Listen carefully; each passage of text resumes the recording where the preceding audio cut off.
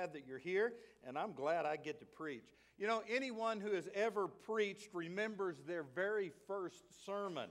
And probably everyone who heard them preach their first message remembers it as well.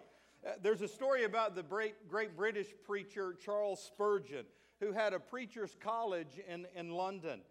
They had a tradition where Spurgeon would simply walk up to a student and give them a text or a passage of Scripture, and the student would be required to immediately go in front of the class, the professors, and Spurgeon himself and preach from that passage of Scripture. Well, on one such occasion, Spurgeon passed the desk of a young man and gave him the passage about Zacchaeus, the tax collector that Jesus encountered in Luke chapter 19. Now, this young man had never preached in public. He had never stood before anyone and spoken at all. And so he was scared to death. And so he went to the podium trembling, and he preached this very simple message. Zacchaeus was of little stature, so am I. Zacchaeus was up a tree, so am I. Zacchaeus came down, so will I. And with that, he went back to his seat. Well, right here in Acts chapter 2, we have the very first sermon preached after the Holy Spirit of God came and formed the very first church. In fact, there are 19 different sermons or speeches given in the book of Acts. 1/4 of the book of Acts is given to sermons and preaching. So we learn from this that preaching was and still is very important to the church. Actually, what we have here is a team effort. Now, a couple of weeks ago, I shared with you about the 120 believers who had gathered in that upper room. They were waiting for Jesus to fulfill the promise of sending the Holy Spirit. And on the day of Pentecost, the Holy Spirit suddenly flooded that room, and it filled their lives with such power that they began declaring the wonders of God in languages that they had never learned before. Now, I'm telling you, this is pretty amazing. God's Spirit filled their life, and all of a sudden they were speaking the wonders of God's truth in languages that they had never spoken before. You might wonder, well, why did God do that? Well, I'll tell you why. There were other people in Jerusalem from all over the world, people who spoke these different languages, but miraculously, they were hearing the good news of the gospel in their own language. It was amazing. It was a miracle. All of this created a stir, and the people in the crowd asked, what does all of this mean? What does this mean? Some even thought these early disciples were drunk. I'll come to that in a minute here. But then the lead apostle Peter stood up and he preached this very powerful message that we're going to look at today. Let me give you the cliff notes on his message. He said in verse 21, whoever calls on the name of the Lord shall be saved. That in essence was his message. That is the good news. Whoever. I mean, it doesn't matter who you are. It doesn't matter where you've been. It doesn't matter what clouds are following you. It doesn't matter of your past. Whoever calls on the name of the Lord can be saved.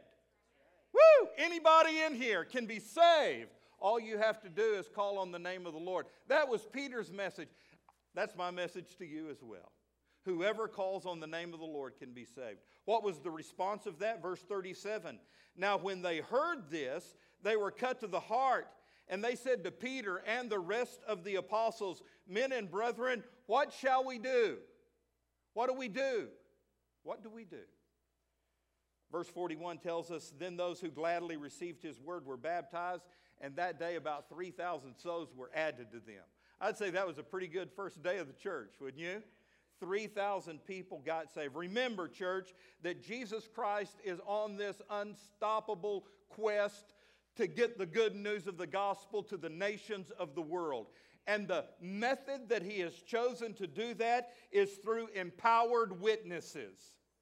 Men and women, boys and girls like you and me who have received the Holy Spirit and who are willing to share the good news of the gospel.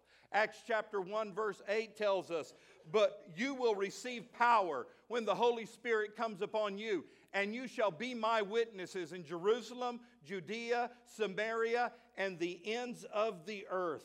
So what we have here in Acts chapter 2 is the way God is going to not only birth His church, but expand His church. And not only birth the church and expand the church, this is the way God is going to rock the world.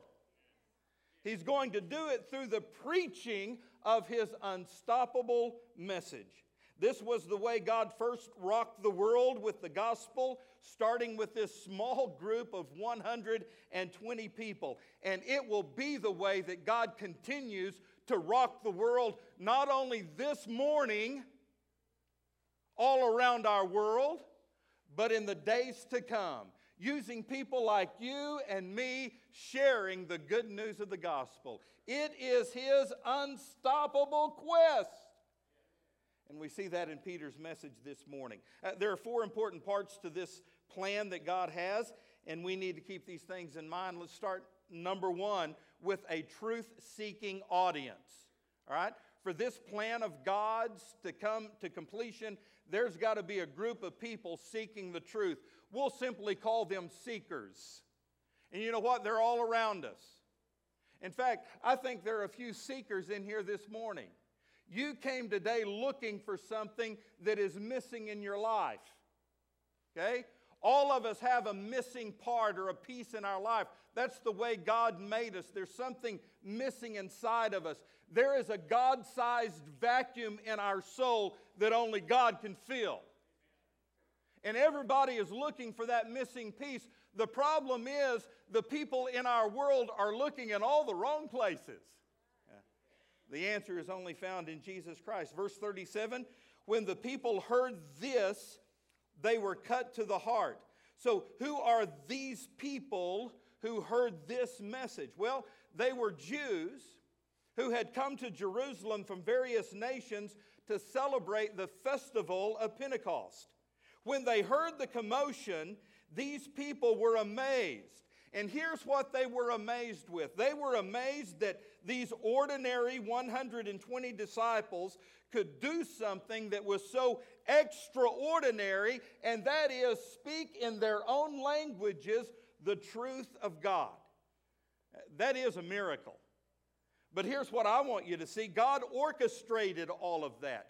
God put this plan together because God wants to engage these particular people on that day with the other people who could share the good news of the gospel. Let me tell you, it was no coincidence that these hot-hearted witnesses hit the streets when they did. Because God Almighty was going after a group of people. He had already eyeballed all of these people coming to Jerusalem that day, and God wanted them to hear the good news of the gospel. God will always put His people where they can reach other people who need to hear the good news of the gospel. In fact, there was something about the way these disciples of Jesus lived that caused others to ask, what does this mean? I mean, that's the question they were asking. What does all of this mean? Here are some ordinary people doing some extraordinary things. What does this mean? Made me stop and ponder the question, is there anything in the way I live my life that is causing other people to ask the question, what is it that makes you different? I mean, what is it about you? And can I do a real quick little time out and get real personal with you? I mean, if we claim to be followers of Jesus Christ, there needs to be something quite different in our life that is manifested in the lives of the people of this world. We should think different. We should speak different. We should act different. We should be different. And so, when was the last time somebody came up to you and said, you know something, there is something different about you? Could you please tell me what it is? I mean, maybe they've seen something about your courage, or they've seen a peace that's in your life that the world doesn't have, or maybe it's just on your countenance, or it's in your speech, or it's the love that you have that others are taking notice of. Let's go back to verse 14, because Peter steps up and tells them there is an explanation for the way these people are acting. And the explanation is found in the Word of God. Look at what he says in verse 14. But Peter, standing up with the 11, raised his voice and said to them, men of Judea, and all who dwell in Jerusalem, let this be known to you, and take heed to my words. For these people are not drunk. Okay? They thought they were drunk. He said, they're not drunk, as you suppose. It's only the 3rd hour of the day. But this is what was spoken by the prophet Joel. I mean, this is simply a fulfillment to what has been prophesied in the Old Testament. And Peter knew his audience. He knew the people listening to him that day. These were serious Jews who not only knew the law and the prophets, they kept the law. They knew that when the Messiah would come, there would be this great outpouring, this great manifestation of the Holy Spirit of God. And as religious as these people were, there was something missing in their lives. And so Peter goes on to say in verse 17, and it shall come to pass in the last days, says God, that I will pour out of my Spirit on all flesh. Your sons and your daughters shall prophesy. Your young men shall see visions. Your old men shall dream dreams. And on my men servants and on my maid servants I will pour out my Spirit in those days. And they shall prophesy. And I shall show wonders in heaven above, and signs in the earth beneath, blood and fire and vapor of smoke. The sun shall turn into darkness, and the moon into blood, before the coming of the great and awesome day of the Lord. And it shall come to pass that whosoever shall call upon the name of the Lord shall be saved. And to this truth-seeking audience, Peter is simply saying, listen, guys, this is what you've been looking for. This is what you've been dreaming about. This is what you've been talking about. This is what you're looking for. It's right here. It's happening today. The explanation for the way these ordinary people are living extraordinary lives is because God's word has been fulfilled today, and they have been filled with the Holy Spirit of God. And what happened to them, Peter said, can happen to you. And I'm here to tell you, it can happen to you. For whoever calls on the name of the Lord can be saved. Church, listen to me. Listen very closely. We as Christians are not just robots walking around spouting Bible verses and speaking the plan of salvation. We are flesh and blood human beings who have relationships with other human beings. We are people whose hearts have been filled with the love of Jesus Christ for other people. And that's what makes other people look at us and feel about us the way Jesus said they would. We have something that the world doesn't have. They're looking for it. By all means, let's give it to them. They're seeking truth. They just don't know it. Or maybe they're looking in all the wrong places. That brings me to point number 2. We are the speakers. Not only do we have the truth-seeking audience, the seekers, we also have the spirit-controlled witnesses, us, believers, who are the speakers of the truth. Look at verse 37. Now when they heard this, they were cut to the heart, and they said to Peter and the rest of the apostles, men and brethren, what shall we do? You see, Peter, along with those other 120 apostles, received the Holy Spirit's power, and they all became witnesses. As I said earlier, this was a team effort. There was the witnessing by all the believers, declaring the wonders of God. I mean, they were all speaking the truth. They were all witnessing. All 120 disciples who had received the Holy Spirit were speaking to others about the great things of God. Everyone was witnessing. Do we see that picture? Everybody's speaking. It's like us here today. It's like you leaving this place and going to a restaurant or going to your job tomorrow, and you're speaking the wonderful things of God. You're not afraid. You're brave. You're opening your mouth, and you're telling people what God has done in your life. That's what all of them were doing. Who was doing it? Everybody. All of them. But then something else happened. Something was added to that. not only was everyone individually speaking the truth, but all of a sudden, Peter stood up before the whole crowd and he spoke. He preached. He preached a message to them. So, here's what's happening. The power of the Holy Spirit is being channeled through individuals' lives who are speaking the truth, and then one of them stood up and preached the truth. Now, I want to go back and look what Peter said, because he's quoting the prophet Joel here. And this is what he said in verse 17. He said, "In the last days, God says, I will pour out my Spirit on all people. Your sons and your daughters shall prophesy. Your young men will see visions. Your old men will dream dreams. Even on my servants, both men and women, I will pour out my Spirit in those days, and they will all prophesy." All of them, men, women, boys and girls, young and old, they're all going to be sharing the good news of the gospel. So Joel is looking to a day when men and women everywhere are so filled with God that they catch visions of Him during the daytime. They dream about God at nighttime. And because they're thinking about God during the day and they're dreaming about God at night, they continually speak and tell others about God with their mouth. Does that make sense? Let me say it like this. Whatever you're passionate about is what you're going to talk about. Whatever fills your mind and fills your heart, that's what you're going to. Some of y'all are passionate about your kids and your grandkids. You love them so much that that's all you talk about, and that's what we have to listen to. You know how it is. You're proud of them. You think about them. I mean, you have hobbies, you have sports, things that you're passionate about, you love to do, and so you talk about it.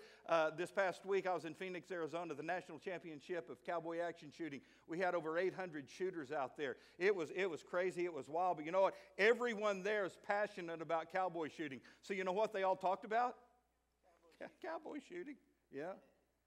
And I'm here to tell you, as your pastor and as a believer in Jesus Christ, I pray for and I long for the day when I pastor a group of people who are that passionate about Jesus, that you're daydreaming about Jesus all day long. You're dreaming about Jesus at night. And because He is the thing you're passionate about, you're not afraid to talk about Him in front of others. God, make us that way. Fill our heart with that passion. Here's the cool thing that happened.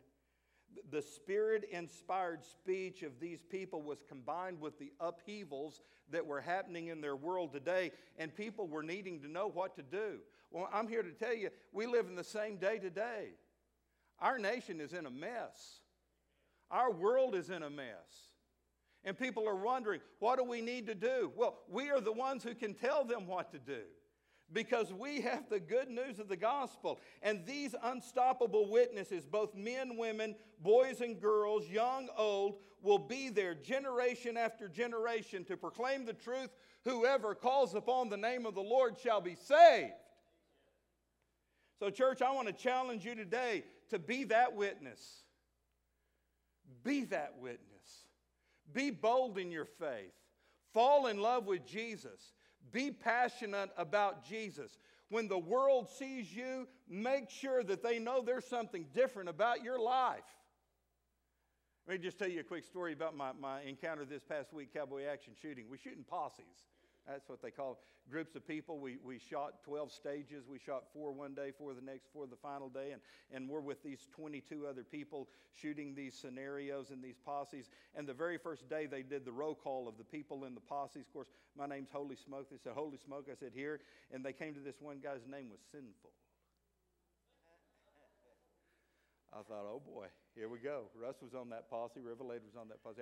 I looked at Russ. He looked at me and I said, Lord, I know what my assignment is this week. I know what my assignment is. Over 3 days, I got to meet Sinful and talk to him. He's from California. You know how California people are. Anyway, you know what? Before it was all over with, Sinful and I struck up a relationship, became friends, and we were talking. Finally, the last day, I said, dude, where'd you get that name? I mean, where'd Sinful come from? And he told me the whole long story, and I said, well, I'm kind of on the other end of that spectrum. I'm the preacher. I said, you keep me in business, I keep you in business. You know, the way that goes. He said something. He says, you know, I knew there's something different about you. Praise the Lord for that, man. Praise the Lord for that. Guys, I'm just here to tell you, let's cut all the nonsense out. God's looking for people who want to be the real deal and who will be the real deal. Stop the facades. Stop the play acting. If you call yourself a Christian, would you be a Christian? That's going to affect the way you think, the way you speak, where you go, and what you do. The people of this world need to see the real deal. They need to see Jesus. And the only way they can see Jesus is through the real Jesus living inside of you. There were seekers needing the truth, and thank God there were speakers who would be willing to speak the truth. That brings me to number 3. That's the actual message that was spoken. It was a Christ-exalting message. It was the sermon that Peter preached. Verse 37, now when they heard this, they were cut to the heart, and they said to Peter and the rest of the apostles, men and brethren, what shall we do? So what is the this that they heard? It says when they heard this, well, what this did they hear? Well, Peter tells them exactly what they need to hear, what they need to believe, and what they need to do in order to be saved. He planted the seed of the gospel. That seed has to be planted and watered for the harvest to come, for people to be saved. And so he preached a real simple little message. I'm just going to give you his points, okay? He had 4 points to his message, and it's all about Jesus. It's all about the plan of salvation. His first point was this: the miraculous life of Jesus Christ. So he talked about the life of Christ. Verse 22, men of Israel, hear these words, Jesus of Nazareth, a man attested by God to you by miracles, wonders, and signs, which God did through him in your midst, as you yourselves also know. So Peter introduces them to Jesus of Nazareth, who was a historical person. He really lived.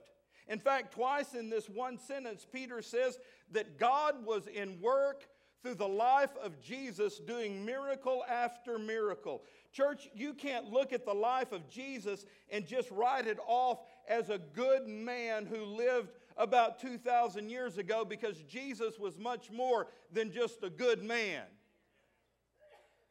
He was fully man, but at the same time, he was fully God. He was all man and he was all God, and he proved it by the life that he lived and the miracles that he did. The Jesus of the New Testament is not the Jesus of the Mormon church, nor is he the Jesus of the Muslims. He is the Jesus of God. He is the Jesus in the Bible. He is the Jesus that performed miracles. He is the Jesus that walked on water. He is the Jesus that can save. Anytime you talk about Jesus, you got a good sermon. Huh?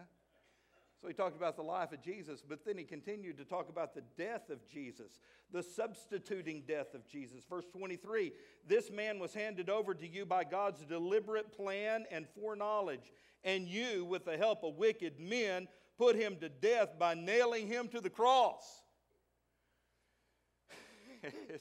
This is not some happy, feel-good sermon right here. This is a get-in-your-grill sermon. Said, you put him on the cross. You killed him. You crucified him. With the help of wicked men, you did this to Jesus. You know what? I think if Peter was standing up here today, he'd say the same thing to us. We did it. We put Jesus on the cross. Our sins put Jesus on the cross. And make no mistake about it, the cross was no accident in the life of Jesus. It was purposed by God the Father from the beginning of time. For you see, the only way a holy and yet loving God could deal with our sin problem was for his righteous, only begotten Son, Jesus, to die in our place on the old rugged cross to pay a sin debt that we could not pay. He died on the cross for us. So there's something about his life. There's something about his death. Number 3, there's something about his resurrection. It was powerful. Verse 24, but God raised him from the dead, freeing him from the agony of death, because it was impossible for death to keep its hold on Jesus. Woo, man. Now remember, Peter is speaking to Jews. So here in verses 25 through 31, he shows that the resurrection of Jesus fits with all of the prophecies found in the Old Testament. So it was the Messiah himself that they killed, but the grave couldn't hold Jesus. God raised him up. In fact, in verse 32, he says, God has raised this Jesus to life, and we are all witnesses of the fact. So I can say to you, the resurrection is historically verifiable. Skeptics may scoff at it, but the fact is, Jesus is alive.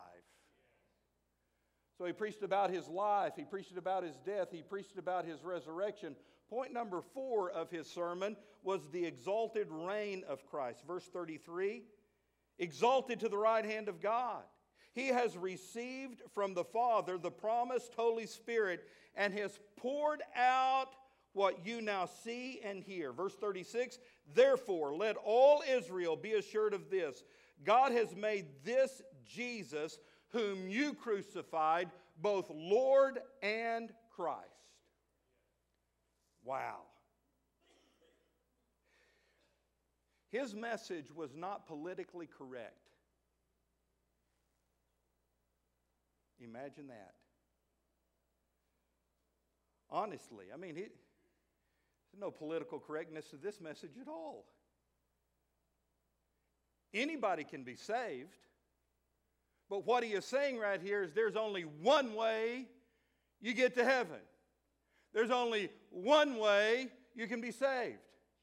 That's God's way through faith in his Son, Jesus Christ. There are many roads that lead to Jesus, but there's only one way into heaven. It's Jesus Christ. He is the only way. He is the only truth. He is the only life. How many ways is there to get to heaven, church? One way. That's pretty narrow, isn't it? In fact, when you and I go out into the world and we speak this truth today, we are called narrow-minded and we are called intolerant. That's what we're called. I guess so be it, man. Now, I tell you what, I think Christians are more tolerant than people who say they're tolerant. Because let me tell you, anybody can come into this church. We welcome anybody into this church. Drug addicts, they're welcome here. Alcoholics, they're welcome here. Harlots, they're welcome here. Adulterers, they're welcome here. Those addicted to pornography, they're welcome here. Sinners are welcome here. Come on in. You can come in here. We're not intolerant in that regard. We welcome everyone here. But let me tell you, when you get here, you're going to hear this very narrow-minded sermon that says there's only one way your problems can go away. There's only one way you can be saved. There's only one way you can go to heaven. It's God's way. Jesus Christ. And I'm here to tell you, Peter was preaching this message to these people who were all outstanding, upstanding, religious people. But he's saying it's more than religion that you need. It's more than just being good. You need Jesus in your life. The radical message of the cross puts every one of us on level ground. Why? Because we're all sinners. For all have sinned and come short of the glory of God. There is none righteous, no, not one. So we all need the same thing. The grace of God through Jesus Christ. Boy, what a message he preached. It was a Christ-exalting message, and it cut to the very heart of those listening to it. I mean, he dialed up their number. He spoke right to them. And what is the result of all of it? Well, it's the life-changing response we want to end with. I'll call this salvation. We've talked about the seekers. We've talked about the speakers. We've talked about the sermon. Now comes the salvation. Verse 37, Now when they heard this, they were cut to the heart and said to Peter and the rest of the apostles, Men and brethren, what shall we do? Now guys, here's what's amazing to me. All of this started with some people who asked, what does this mean? Remember that? What does all of this mean? And it ends with the same people asking the question, what shall we do? What does this mean? And what shall we do? I've almost got a chuckle because, that's exactly where we are today. Because every one of you have come into this place of worship this morning, and there's stuff happening in your life, isn't there? There's stuff happening. Some of you are in a big old mess right now. Maybe you've dialed it up yourself. Maybe you've created the mess. Maybe somebody else has dumped the mess on you, but you're in a mess. And you're wondering, what does all this mean? I mean, why is this happening to me? Why am I having these problems? What did I do to deserve all this? I mean, whether it's problems at work or problems at home or problems in relationships or problems physically or problems, it doesn't matter what the problem is, but you've all wondered before, why is this happening to me? What did I do to deserve this? Are you with me? And so you're here today and you're wondering, man, why? What does this mean? What does this mean? Well, I'll tell you what it means. It comes to that second question, what should I do? What it means is this, God's working in your life. Whether it's good or whether it's bad, things happening to you, God's working in your life. And God has brought all of that stuff together to a point today to get your attention. I mean, He's dialing up your number. He's speaking to you. What does this mean? Well, it means that God's got something better for you. And God is speaking to your heart and in your life. What do you need to do? You need to surrender to Jesus. Whoever calls on the name of the Lord shall be saved. Whoever. So it doesn't matter what your problem is or what you've done or what you've been involved in. You can be saved today. You can be forgiven. You can have a brand new start. Man, woo! All you have to do is believe. You know what? If you're a believer here today and you're a Christian, there's still going to be bad things happen in your life. I've been saved since I was 6 years old. Man, bad things happen almost every day to me. But I know God's working in my life. You know what He's wanting from me today? He's wanting me to come and surrender everything to Him. Just give it all to Him. To do what Paul said, to lay my body on the altar of sacrifice and hold nothing back for myself, but give it all to Him. And so that's what I'm asking you to do today. Just surrender to Jesus. Give Him your problems. He'll give you peace in return. Give Him your troubles. He'll help you think right. Would you do that today? What should I do? Come to Jesus. Heavenly Father, I pray that You would speak to hearts right now as only You can.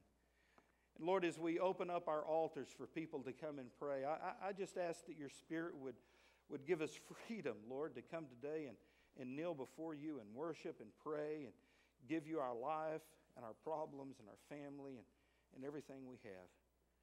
Lord Jesus, do something special right now in this room and in our hearts. And we'll thank You for it in Jesus' name. Amen. I'm going to ask that you stand. They're going to sing, but as soon as you stand up, would you come and pray?